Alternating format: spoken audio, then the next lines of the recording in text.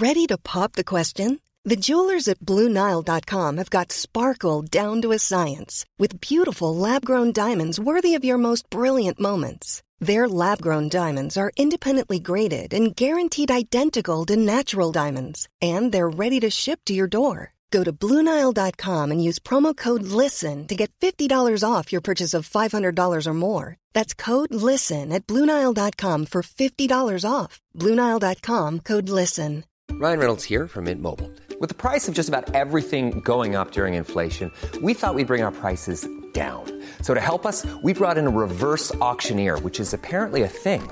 Mint Mobile Unlimited Premium Wireless. How to get 30, 30, how to get 30, how to get 20, 20, 20, how to get 20, 20, how to get 15, 15, 15, 15, just $15 a month?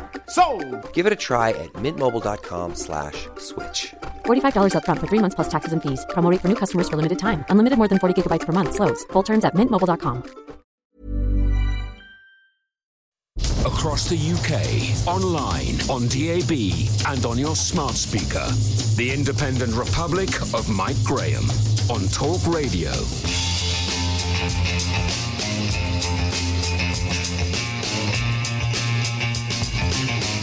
Good morning and welcome to the Independent Republic of Mike Graham right here on Talk Radio. It's time to shut up shop. It's time to close the shutters. It's time to chuck everybody out. And it's definitely time to stop enjoying yourself. Why? Because your masters have said so. Because you've all been so irresponsible that we haven't been able to stop the spread of a virus that nobody else has been able to stop either. So there, just go home and don't come back out again, please. The national diseases of fear, loathing and outright dictatorship have firmly taken a grip of those highly paid politicians north of the border. Yesterday, the leader of the SNP, Scotland's First Minister Nicola Sturgeon, pronounced that all pubs and restaurants will be prohibited from selling alcohol starting tomorrow because Scotland's people can't be trusted to take part in their national pastime without being reckless, dangerous and downright terrifying. Now, anyone who's been in a Glasgow bar after 11 p.m. knows that to be true. It's all part of the charm, isn't it?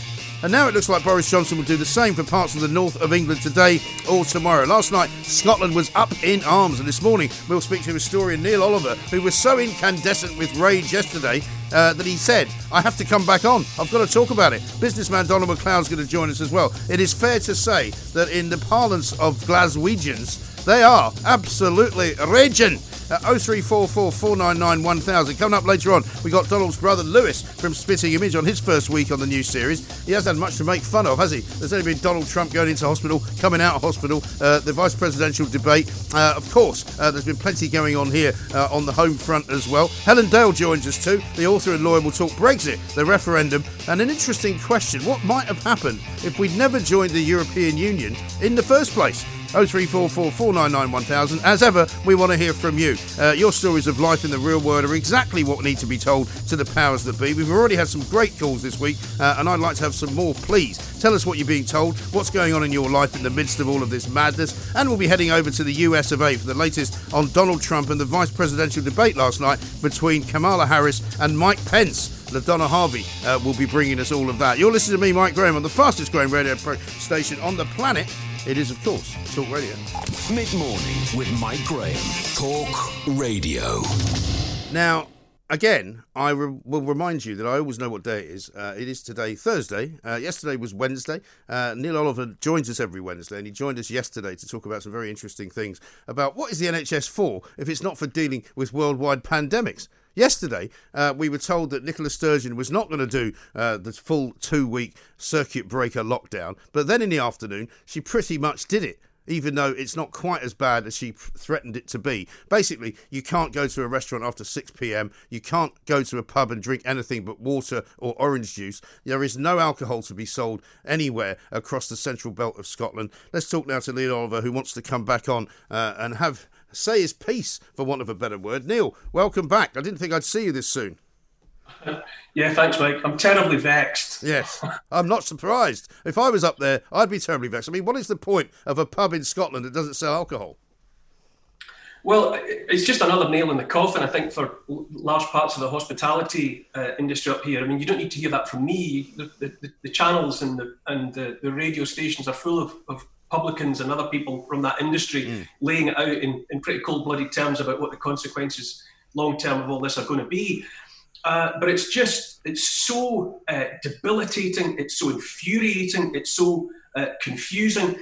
apart from anything else, already, it's not even 24 hours since that announcement came out, and so many people have made the connection that if people can't be in pubs drinking alcohol, it will just inspire house parties, the length and breadth of the country.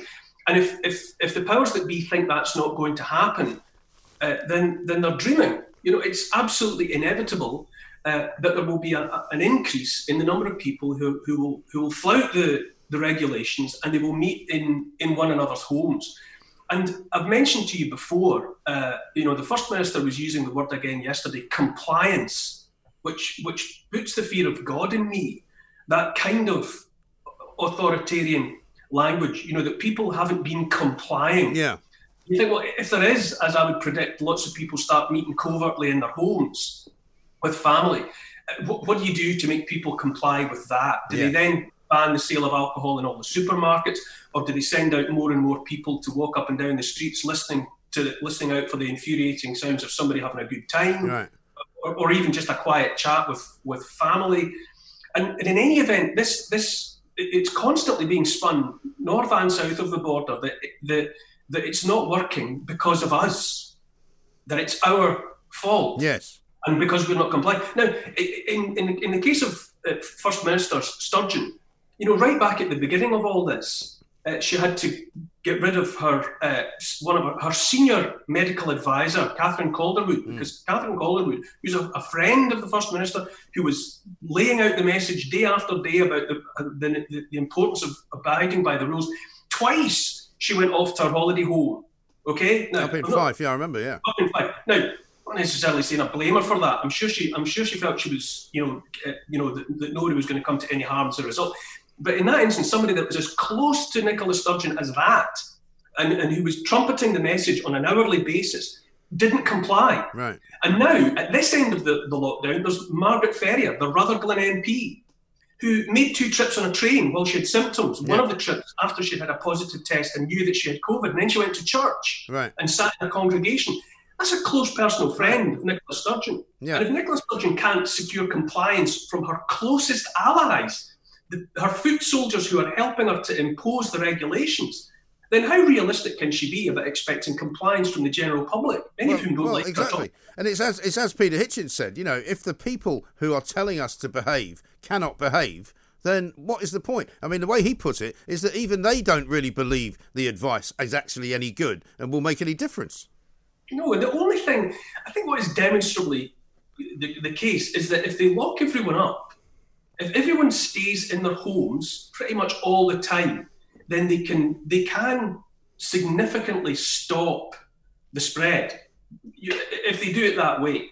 And every time they'll relax any of that, let people out, let people go to the restaurants, open the pubs, whatever, then the numbers inevitably start to go up. So it's the case, because they don't have the vaccine and they might never have a working vaccine. The only effective tool they've got in their armoury is shutting everyone in their homes forever. Yeah. And is that what they're constantly contemplating cycling back to? Because that is not going to work. We've said this over and over again. Yeah. One way or another, they have to get to the point where people are out and about, at least the people who are not a serious risk from the COVID virus. Shield the elderly, shield the sick, and let everybody else out. But if they keep on cycling back to, you've all got to go back to your bedrooms because you haven't been good boys and girls, right, then we're going to be on this hamster wheel until the end of time. Yeah.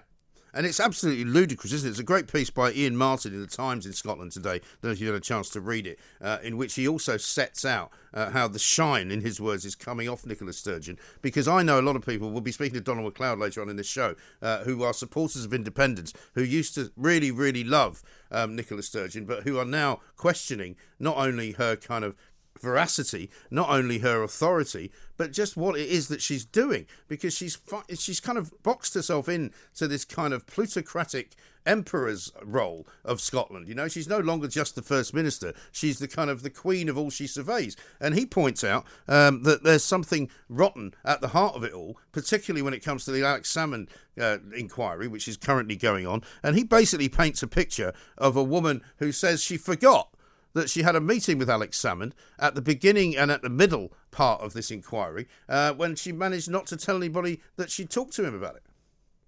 Well, quite. You can't credibly hold yourself up as the only person who's to deliver all of the messages. You know, she has made herself the sole face of Scotland's response to the COVID pandemic, and yet then say it's something as important, as surely memorable as people in the recent past having come to you and talked to you about serious allegations about the previous First Minister, your own mentor and long-term ally, and expect people to believe that you just forgot that had taken place. You know, either it's not true, or if it's true, then what kind of functioning authority have we got if a conversation so important about something potentially so damaging and scandalous was forgotten?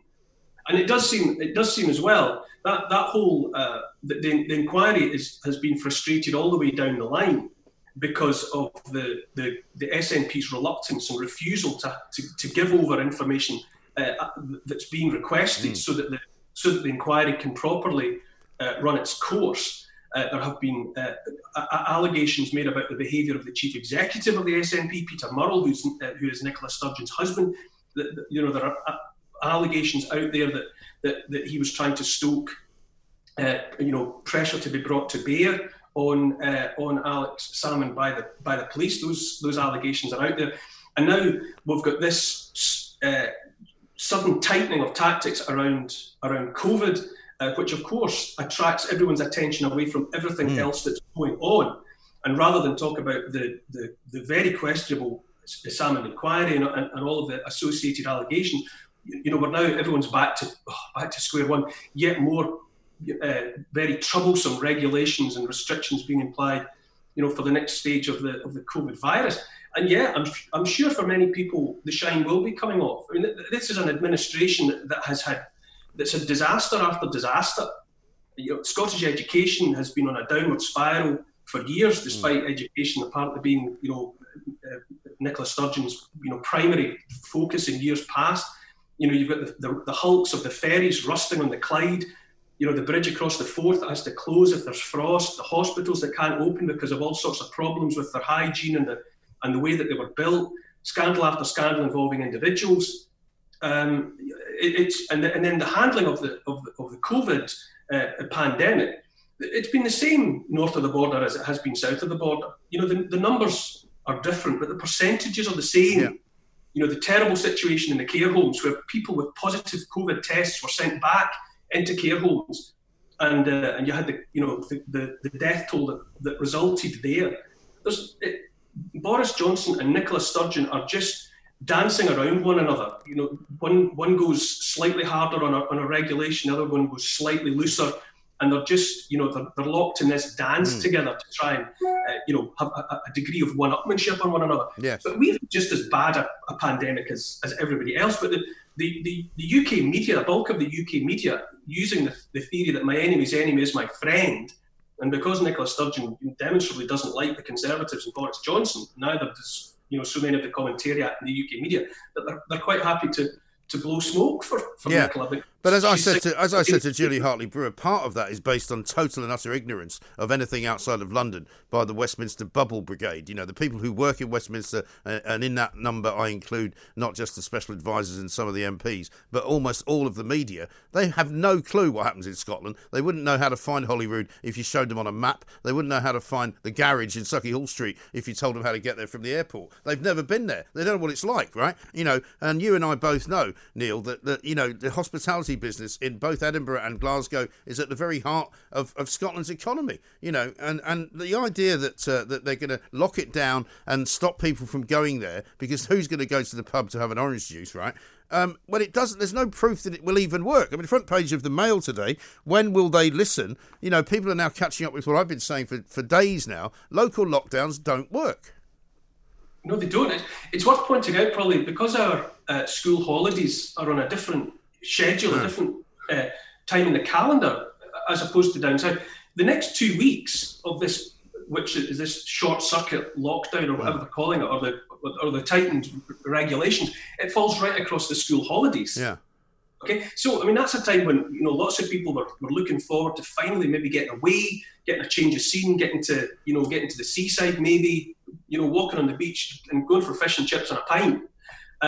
That's put the kibosh on that. Yeah. So Nicola Sturgeon doesn't have to worry about the schools. You don't have to shut the schools because the schools are on holiday anyway. Then there's the hospitality sector, which is part and parcel of the tourist industry. Now, as I say, this is a holiday coming up with lots of people making or having made plans to get away. Now, how much of that will be put on the back burner because people think, well, there's no point in going, so will that lead to cancelled bookings and a further hit? But it seems obvious to everyone that you speak to that the wounds that are being inflicted upon sectors like hospitality are terminal, fatal. Yeah. That maybe some of the big chains and some of the bigger corporations have got the debt to absorb it, but for countless small businesses up and down the country, everything you can think of, I mean, as well as hospitality, everything else you can think of, will be put to the wall by this. Mm. And the other luxury that the SNP, the Scottish Government, has is that however bad things get, there's always that get-out-of-jail-free card of blaming Westminster. If there isn't the money to pay for this, that, and the next thing, if the furlough scheme, runs out of steam, if you end up with massive unemployment or all the rest of it, well, there's always that opportunity for a devolved administration up here to hold their hand, just to put their hands up and say, oh, well, we weren't able to do any more because, after all, it's always Westminster's fault. Yes. And I mean, have they put any plans in place for subsidising all of this? Are they offering any kind of furlough-style scheme to any of these businesses? I have. I've heard of a figure of £40 million floating about as a rescue package or something as a life raft. But as yet, I don't think Ruth Davidson, the leader the spokesman for the Conservatives in Scotland, was asking questions about that in Parliament immediately after Nicola Sturgeon's announcement. But I don't think the fine print of how that money's to be applied for and exactly how it will be administered, I don't think the fine print of that is there. Mm. But you can't. It's not about. It's keeping people afloat with handouts in the short term is not going to be the remedy for the long-term damage. No. And also, presumably, Neil, after 2 weeks, right, when they reopen the pubs and they start selling alcohol again, you'll be back where you were sort of on Wednesday, won't you? Well, the numbers will go that way again. Yeah. I mean, everyone, you feel as if you're just going blue in the face, repeating the same things and saying things that other people are saying. But of course the numbers are going up because they're testing more people. Yeah. If you keep testing a larger and larger percentage of the population, then you're going to get more and more positive results. And I notice as well, it's quite often the case now that they've stopped using figures and they're all about percentages. So it's like an 80% increase in this, a 50%. Right. If you've got 2 people in hospital with COVID and then you've got 4, that's a 100% increase. Right. Right. 100% is a lot scarier sounding than 4. Yes. You know what they've also started doing is I saw some graphs yesterday where they've gone back now, realising that we saw through their previous lies about not including March and April and May in the graph of infections and infection rates. They've now gone back to March to show the graph, but all they've done is count the actual positive tests when we know they weren't doing very many tests. So they've gone away from what they said about 100,000 people being infected a day because they made that figure up as well. And it's gone back down to like 6,000. I mean, do they really think we're that stupid? You can start to drown in numbers. I was having a look around at government figures that are available online. In over the winter between 2017 and 2018, 23,100 people in Scotland died of the flu. Right. Okay, 23,100. And so far, the number of people that have died within the 28-day period of a positive COVID test in Scotland is 2,500. Blimey. So you're talking about literally an order of magnitude, 10 times the difference. Yeah. But the numbers are increasingly coming together as just a cloud, a smoke screen that's preventing anybody from thinking clearly. The bigger issue is, again, it's denying people the agency to demonstrate how well they can cope in adversity. Yeah. I was on the phone to my mum yesterday, and she was remembering the bombing of Clydebank. Yeah. Okay. Now, she was a little girl. She was 8 or 9 years old when Clydebank, she lived in Renfrew on one side of the River Clyde. That's where my mother lived. My mother lived in opposite the Babcocks and Wilcox factory in French Street. Well, Clydebank was levelled. Yeah, it was flat one night. Now, hundreds of people, thousands, I think about 1,000 people lost their lives. Nobody had a home. So everybody in Clydebank had to be... My mum listened to this. It was only a mile away from where she lived, this devastation. And it happened over a weekend. Nobody had a home. So everybody had to be relocated to here, there and everywhere. On the Monday morning, the Germans had tried to flatten John Brown's shipyard. It was building all the warships for the war effort. On the Monday morning, all the men turned up for their shift. Right. And some of them had walked through the night for miles, having lost everything, lost family members, lost their homes. And in that kind of threat to life, they turned up on the Monday morning determined to get on with it. That is the potential of the people, or it has been the potential of the people.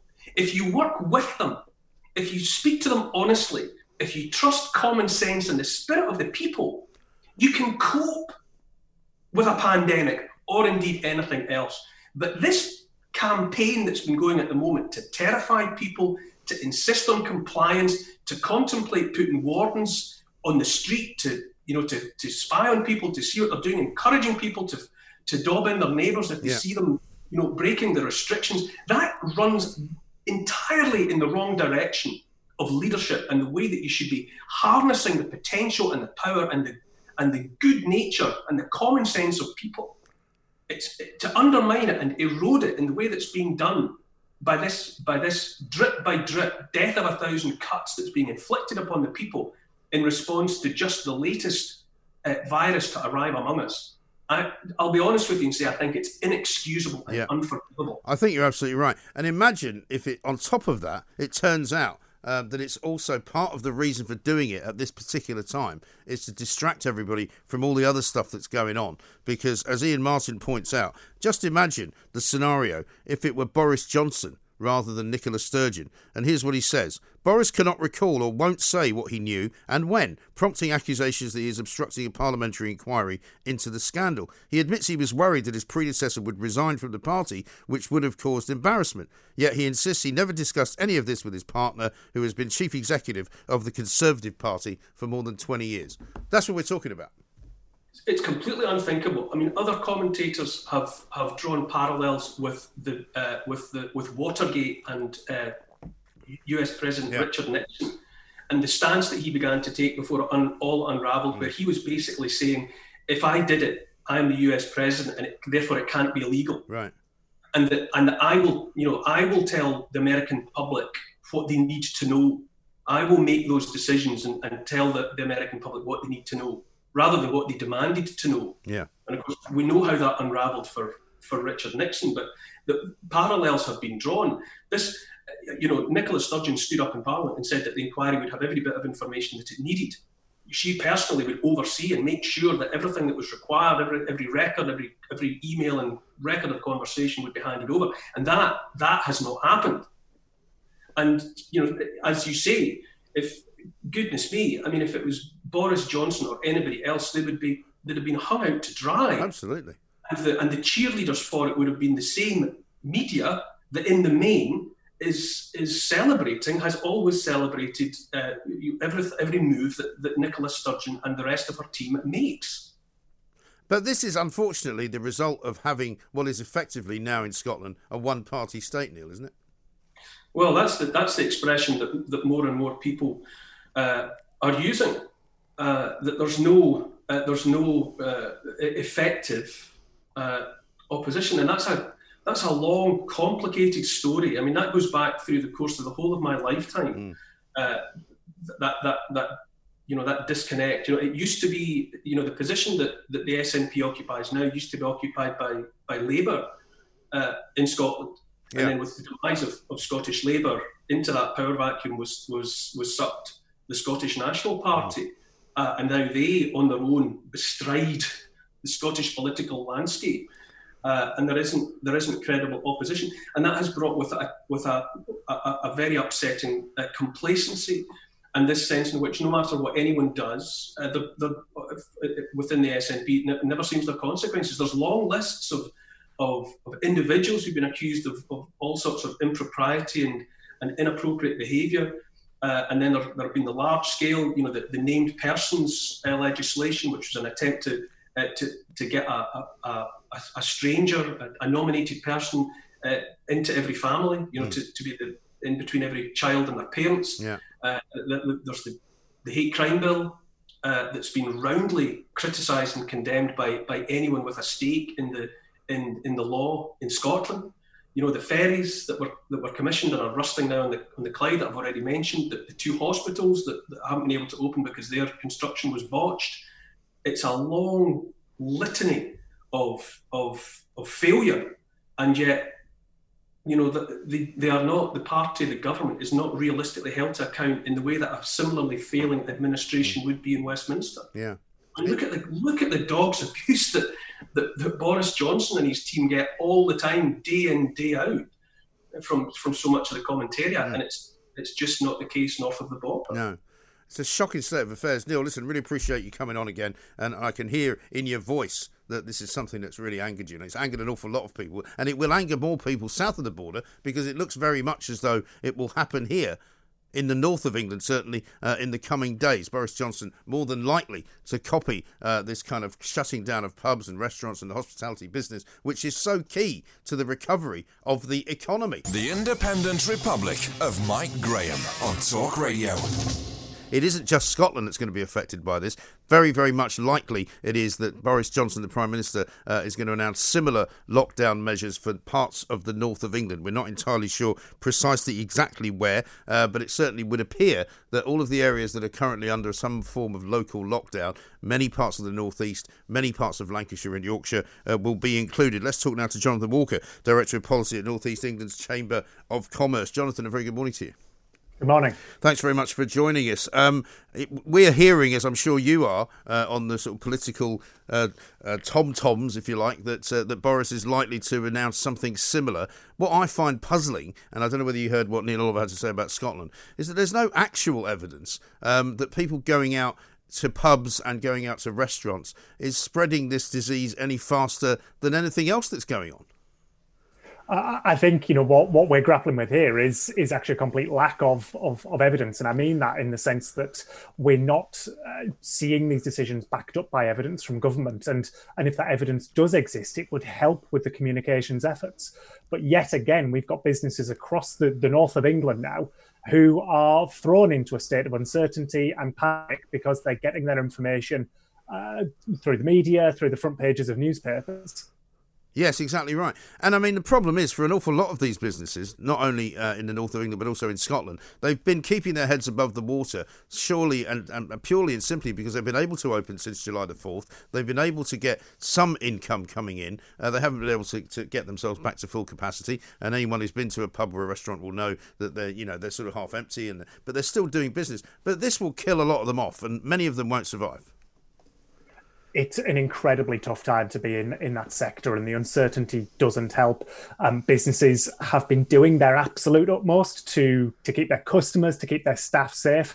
And it's not fair to sort of tar them with the same brush and to say that they are at fault for this. The overwhelming majority of businesses in hospitality, retail, anything public facing are following the guidance. They are doing what they're being asked to do, and they want to keep their customers safe. I know of one business in Newcastle that has unfortunately said they've had to close, at least temporarily, because their takings are now at 85% down on what they would be normally. Right. And that is tragic, isn't it? Because people are willing to go and spend money in these places because most of them are very well guarded. They're very safe, COVID-wise, because that's what they want to be. And they comply with government regulations. And yet the government just seems to be stymieing their ability to be successful at every turn. Look, if the evidence is there that these measures will ultimately help to end the pandemic, then that is what businesses want. We want this to be over with. We want to get back to some degree of normality. And if the evidence is there, then fine. But that needs to be backed up by significant support to make sure we don't gut this sector and significantly reduce the attractiveness of the great places right across the north, because businesses go to the wall when they could have been supported to get through it. Yeah, and as far as you understand it, Jonathan, I mean, how would it work if there was to be this sort of tier 3 level brought into parts of the northeast of England? Because presumably they'd have to do it by postcode or something, or they'd have to do it by areas that they have identified as having a high incidence of infections. It's hard to know how it's going to work, isn't it? I mean, would it be the case that maybe, like they did before, you'd have one pub shut on one side of the road, and on the other side of the road is a pub that's open? I wish I could answer that question as fully as I would like, but we're working on the same information as everybody else, which is what is coming out through the press, whether that be through leaks, anonymous briefings, however that is coming out, and that's no disrespect to the journalists who are doing their job and getting these stories. But in the absence of full and clear guidance, which is what we've been calling for really since March, we don't know how these things are going to work. And as you say, there is always the law of unintended consequences, particularly across our urban areas. And we've seen that in other places in the north, where you might have had casinos closed and pubs open in one borough and the exact opposite in another. People will find a way around the rules, and in many cases that's to be expected. It's human nature. Businesses will do what they are asked to do. They want to keep their customers and their staff safe. That is their utmost priority, because in the long run, that is what will help them be sustainable. Yeah. In the short term, they're going to have to be helped. I mean, I was quite encouraged yesterday when I saw Keir Starmer for the first time actually putting a proper challenge to the government and saying, look, please bring us evidence before Monday that the 10 p.m. curfew is actually based on some kind of medical decision rather than just an arbitrary kind of flick of the fingers or a toss of a coin. I'd be amazed if the government is able to produce any kind of evidence, because I don't think they've got any. And I would like to see, as you said, some evidence that closing down pubs and closing down restaurants effectively for the evening is going to make any difference. We know from conversations we've had locally, there are some signs, particularly that we all know when people have had a few drinks, social distancing goes out the window slightly. But they're not going to stop drinking, are they, just because you shut the pub? Absolutely not. It is human behaviour, and I think to be expected that people do want to enjoy themselves, particularly in the run-up to Christmas.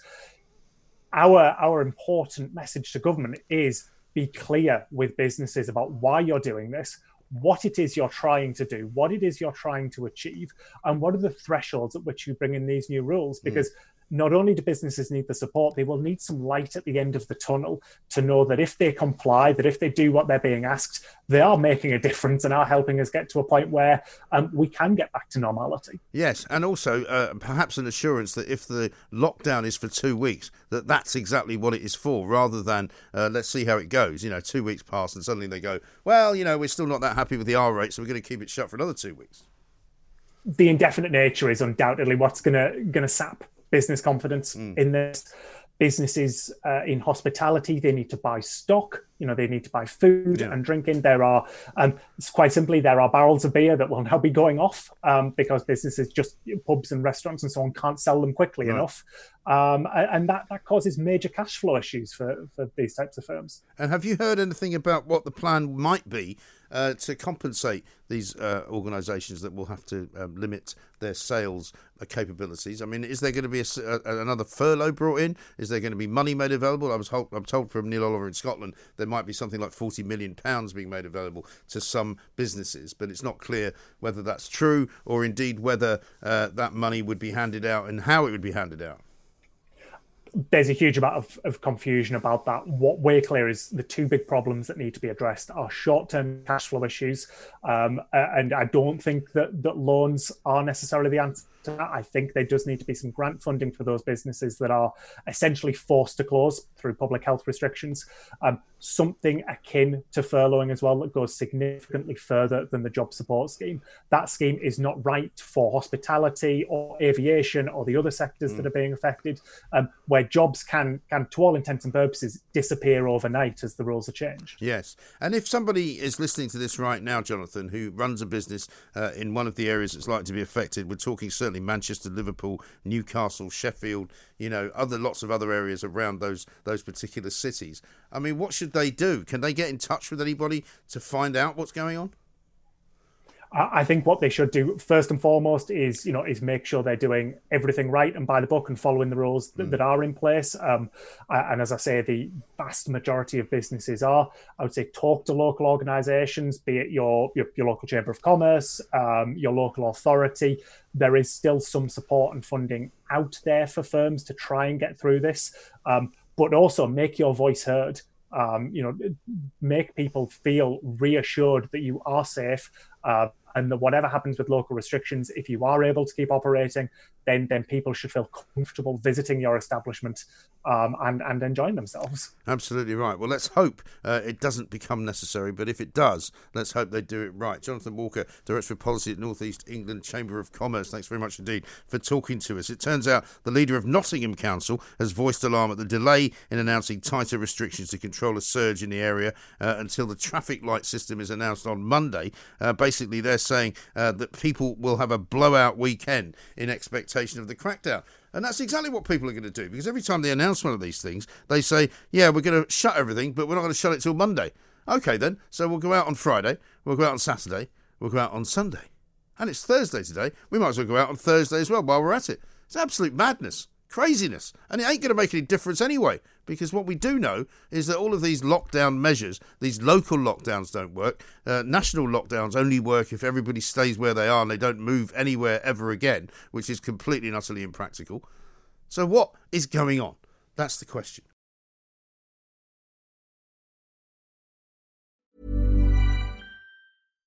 One size fits all seemed like a good idea for clothes. Nice dress. It's a t-shirt. Until you tried it on. Same goes for your healthcare. That's why United Healthcare offers a variety of flexible, budget-friendly coverage for medical, vision, dental, and more. So whether you're between jobs, coming off a parent's plan, or even missed open enrollment, you can find the plan that fits you best. Find out more about United Healthcare coverage at uh1.com. That's uh1.com. It's that time of the year. Your vacation is coming up. You can already hear the beach waves, feel the warm breeze, relax, and think about work. You really, really want it all to work out while you're away. Monday.com gives you and the team that peace of mind. When all work is on one platform and everyone's in sync, things just flow. Wherever you are, tap the banner to go to Monday.com. Quality sleep is essential. That's why the Sleep Number Smart Bed is designed for your ever-evolving sleep needs. Need a bed that's firmer or softer on either side? Helps you sleep at a comfortable temperature? Sleep Number Smart Beds let you individualize your comfort, so you sleep better together. J.D. Power ranks Sleep Number number 1 in customer satisfaction with mattresses purchased in-store. And now, save 50% on the Sleep Number Limited Edition Smart Bed for a limited time. For J.D. Power 2023 award information, visit jdpower.com/awards. Only at a Sleep Number store or sleepnumber.com.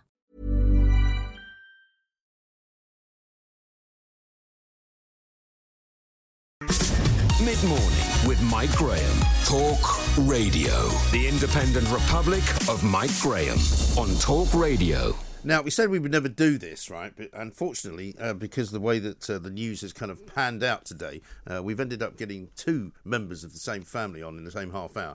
First up, it's Lewis McLeod to begin the McLeod half hour. He's going to be followed by his brother Donald McLeod, who's not very happy bunny this morning because of what Nicola Sturgeon did. Lewis, a very good morning to you. Welcome.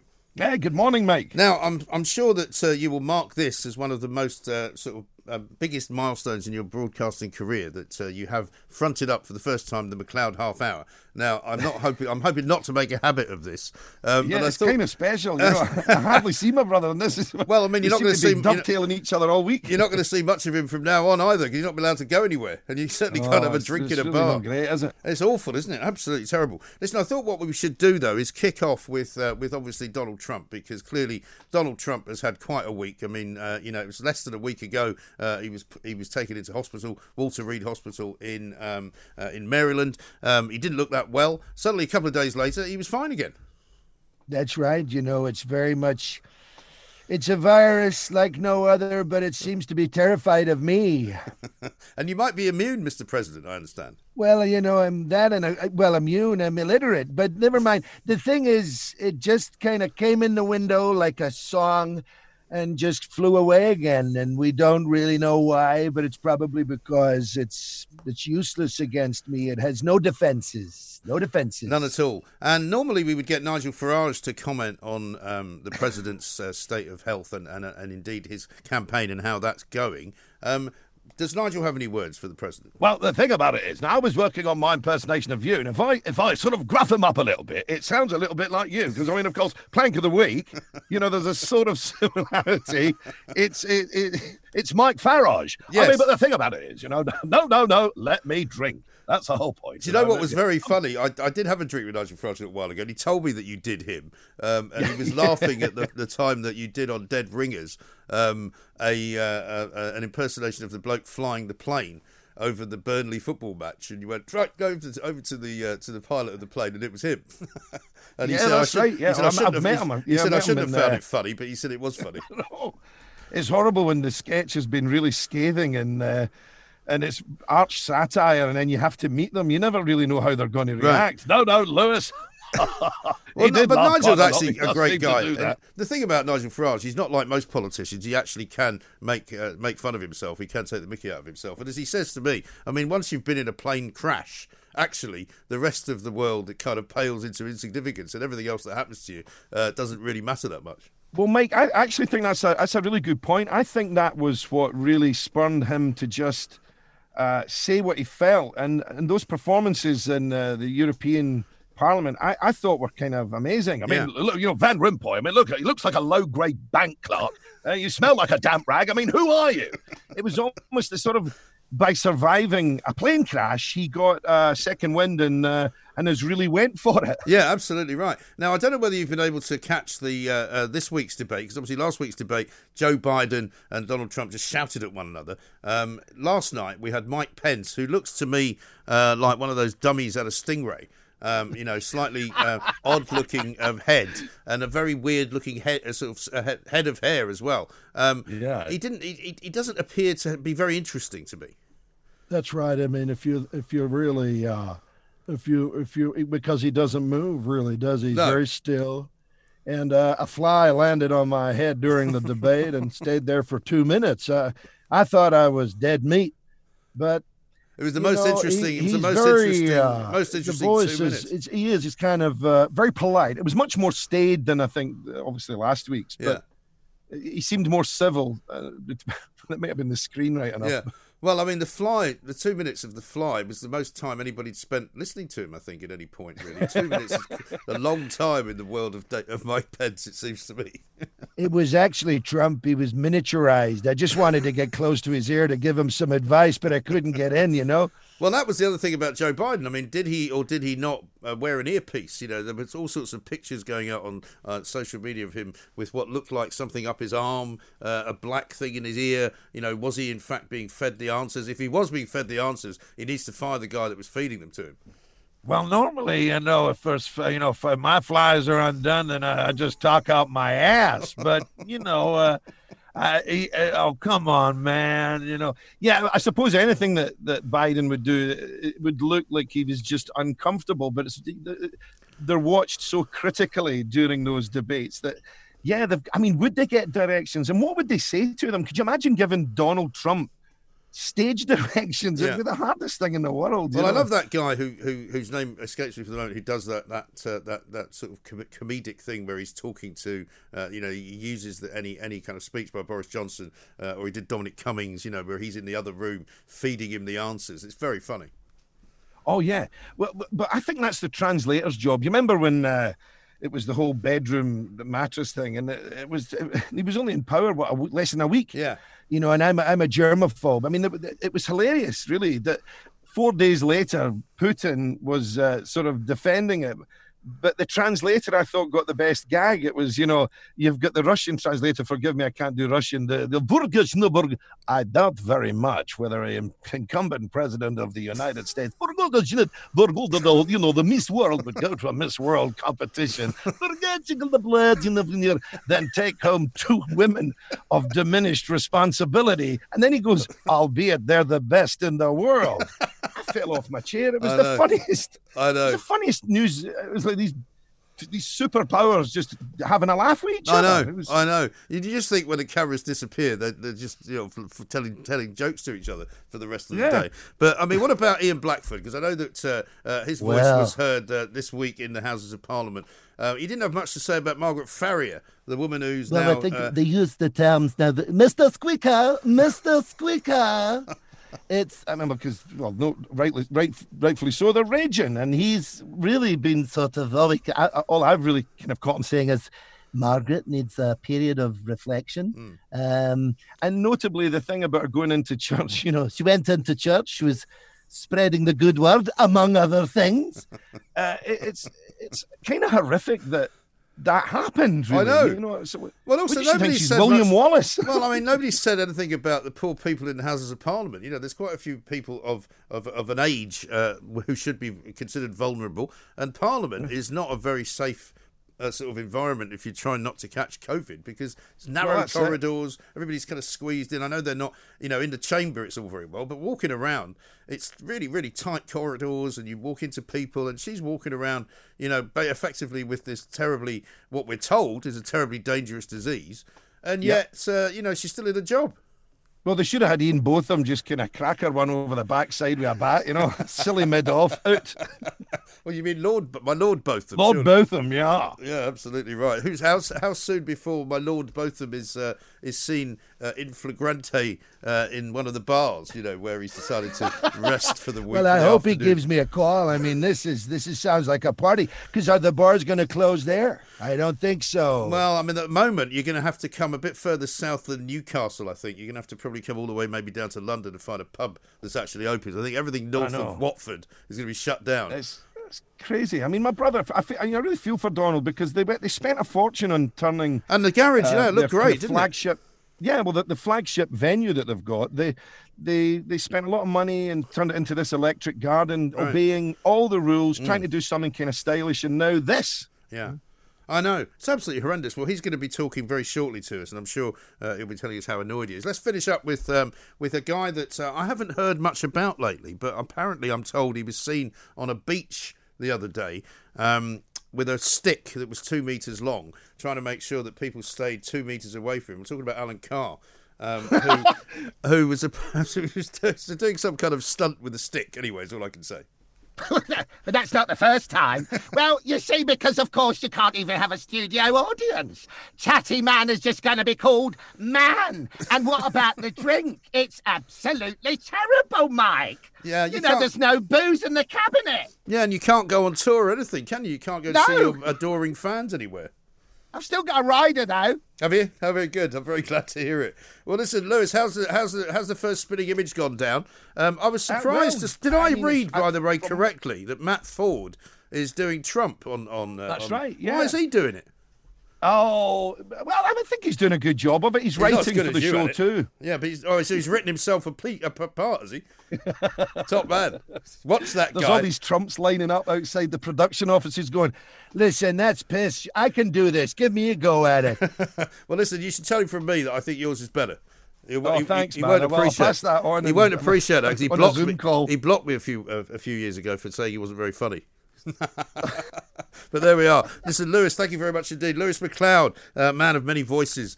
Mid-morning with Mike Graham. Talk Radio. Now, yesterday there was a bit of a glimmer of hope, it seemed to me, coming from Sir Keir Starmer, and similar things were happening up in the Scottish Parliament as well from the Labour leader up there, where he was asking Boris Johnson, the Prime Minister, if he could provide any proof whatsoever that the 10 p.m. curfew, which was brought in a few weeks ago, had any basis in medical science whatsoever. Now, according to Robert Jenrick, who was doing the rounds this morning, he told Julie Hartley-Brewer that it was commonsensical to close the bars at 10 o'clock, but he didn't really give us any medical reason for it, and he really doesn't doesn't seem to have, and I don't think the government has, any evidence that it's actually brought in for any particular reason. Let's talk to Councillor Judith Blake, leader of Leeds City Council, to find out what she's expecting. Judith, a very good afternoon to you. Thanks for joining us. Good afternoon, Mike. Good to be here. Yeah, thank you. What are you expecting to hear, first of all, and when are you expecting to hear it?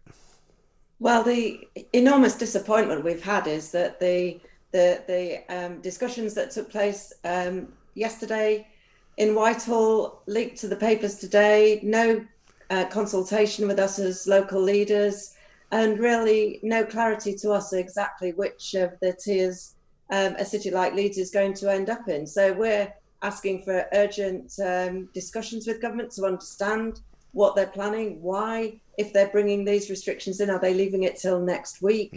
What will happen this weekend if places expect to be severely restricted after the weekend? So we wrote to Matt Hancock a couple of days ago, just laying out, our priority is to bring the infection down. It is rising at an alarming rate, and that has to be our priority. So what we're saying is, alongside any restrictions that they want to bring in, they need to give us more powers locally, more involvement in test and trace so we can run our own programs, and our ability to work with people in our community. So if they're asked to self-isolate, they've got access to the support that they need to do that. These are the measures that will actually make the difference in making sure everyone understands what the restrictions are, right, and complies with the social distancing, wearing face masks, all of the health measures that will actually start to address the rise of the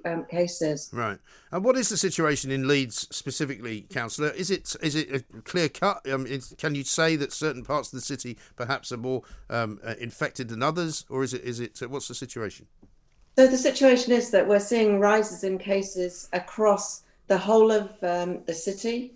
But we are seeing a spike in cases in the student areas at the moment. So we're working really very closely with all of the universities in the city, working with the student bodies and directly with students themselves to make sure that there is more compliance. We are pleased to say that at the moment, the numbers in our care homes are low, and that's the result of intensive work. But the hospitals across Leeds are seeing a rise in numbers. They've seen a doubling in numbers of COVID cases over the last week. And of course, there's a real concern that they will lead to an increase in the number of cases in intensive care and ultimately to more deaths. So this is a very serious situation. And we want to work with government to really ask them to understand that we have the expertise at a local level with our public health colleagues, environmental health colleagues, and our ability to reach right down into our communities to make sure that we get the response that we need to deal with this. It's interesting, isn't it, about the students, because I've spoken to people at both Newcastle and at Sheffield universities, both of which have got a very big infection rate, which seems to be rising, despite the fact that they're kind of locked down. And some people say, well, it's partly because it's difficult to stop students from mingling with one another, which seems to be the main cause, the root cause of this. But if they are, in fact, locked down and the infection rate is going up, I mean, clearly locking them down isn't the right thing to do, is it?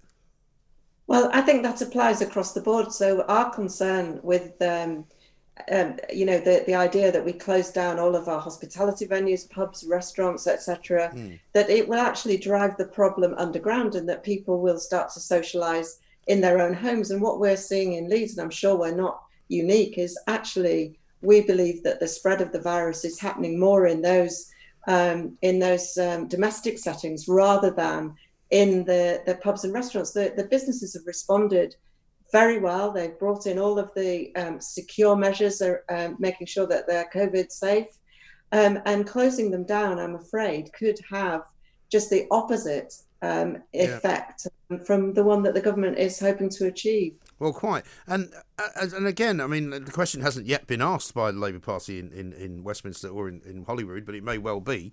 It doesn't appear necessarily that the infection rate is being increased because of people going to pubs and restaurants. Because, as you say, people in pubs and restaurants will tend to behave probably more towards the rules than when they're at home.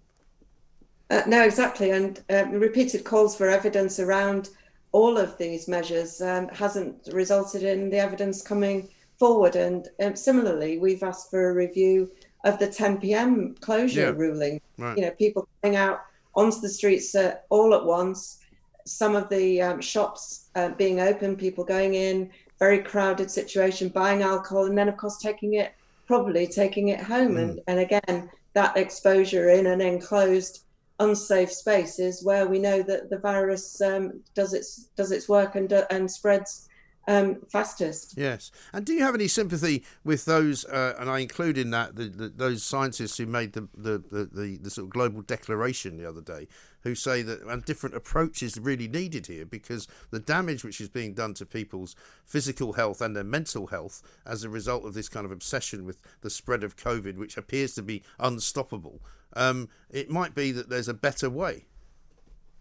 Well, I think we're all learning as we go along with this, and we need to make sure that we've got, you know, real investigation of what works and gathering the evidence and looking at the different ways. But we are really concerned, absolutely, about mental health of our population. And I think going into winter, particularly in the north, where we, you know, in a couple of weeks it will be getting dark around 5 o'clock in the evening. Is something that we're all concerned about. So we've actually made the case that we need less restrictions around people meeting in, you know, sticking with the rule of 6, but that they're able to meet in an outdoor environment, because the evidence suggests to us that the spread of the virus is much, much lower in an outdoor environment than an indoor one. And it may well be that you know, the evidence and the emphasis on trying to stop the spread is the wrong emphasis, because if you can't stop the spread, then surely what you need to do is to concentrate on those people who are most likely to be damaged and injured by COVID, rather than those who aren't. Well, we believe that if we brought in the correct measures, working with people, getting compliance about what we know will stop the spread, and that's keeping distance, wearing face coverings, all of those messages, that we can actually have far more control over what you know, how we can move forward. I think the problem is that the messaging has been very confusing, often contradictory. People don't know what they're supposed to be doing in one part. If you know, for example, in Greater Manchester, where you have different districts that have got different rules, I think that is frankly unacceptable, and we need that real simplification, clarity, which I think the government is hoping that the tier system will bring in. But at the moment, we don't have the detail, and we certainly haven't had any influence in shaping what that will look like. Well, listening to my friend up in Scotland, Donald McLeod, was talking about the Central Belt situation. You know, in Scotland, you can't get a drink in Edinburgh, but you can in Fife. So if you get in a car and drive across the Forth Bridge, which you wouldn't really want people to do, you could go there and have a drink and then drive back, probably over the limit of drink driving. You know, so it's sort of creating more problems in some ways than it's solving. There is a suggestion that alongside the closures, there will be a travel restriction, and we're really concerned in Leeds that would have a devastating impact, not only on the hospitality sector, but on the retail sector in our city centre as well. Yeah. So, I mean, are you hopeful that you'll get some form of information today, or do you have to wait for somebody to send an email to you? We're asking for direct conversations, and I'm hopeful that we will now achieve that. I think the way that the information was leaked last night has caused outrage right across the country, and I think the pressure now is on government ministers to come out and work with us, to talk to us, and really help to plan a sensible way forward that will have the greatest benefit. Councillor Judith Blake, thank you very much indeed. Leader of Leeds City Council there. Still not knowing yet what the new rules are going to be, if they're going to change, when they're going to change, at what point they will be informed of that change. It really does seem to be a very strange way to run the control of a pandemic, doesn't it? 0344 499 1000. It's almost as if they haven't decided yet. It's almost as if they don't know what they're doing. It's almost as if they're making it up as they go along, isn't it? Talk Radio.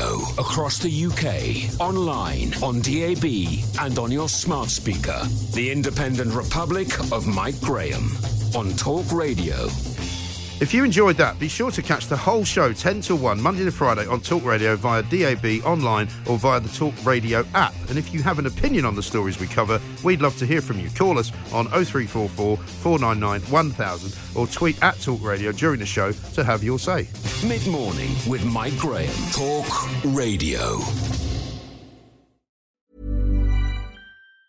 Hey, it's Danny Pellegrino from Everything Iconic. Ready to upgrade your style game without blowing your budget? Check out Quince. They've got all the good stuff, shirts and polos, activewear, and fine leather goods, all at 50 to 80% less than other high-end brands. And the best part? They're all about safe, ethical, and responsible manufacturing. Get that luxury vibe without the luxury price tag. Hit up quince.com/upgrade for free shipping and 365-day returns on your next order. That's quince.com/upgrade. Hi, this is Craig Robinson from Ways to Win, and support for this podcast comes from Invesco QQQ, the official ETF of the NCAA. Invesco QQQ is proud to sponsor this episode, and even prouder to provide access to innovation for the last 25 years. Basketball has had innovations over the years, too. We're seeing the game played in new ways every day. Learn more at Invesco.com/QQQ. Let's rethink possibility. Invesco Distributors, Inc.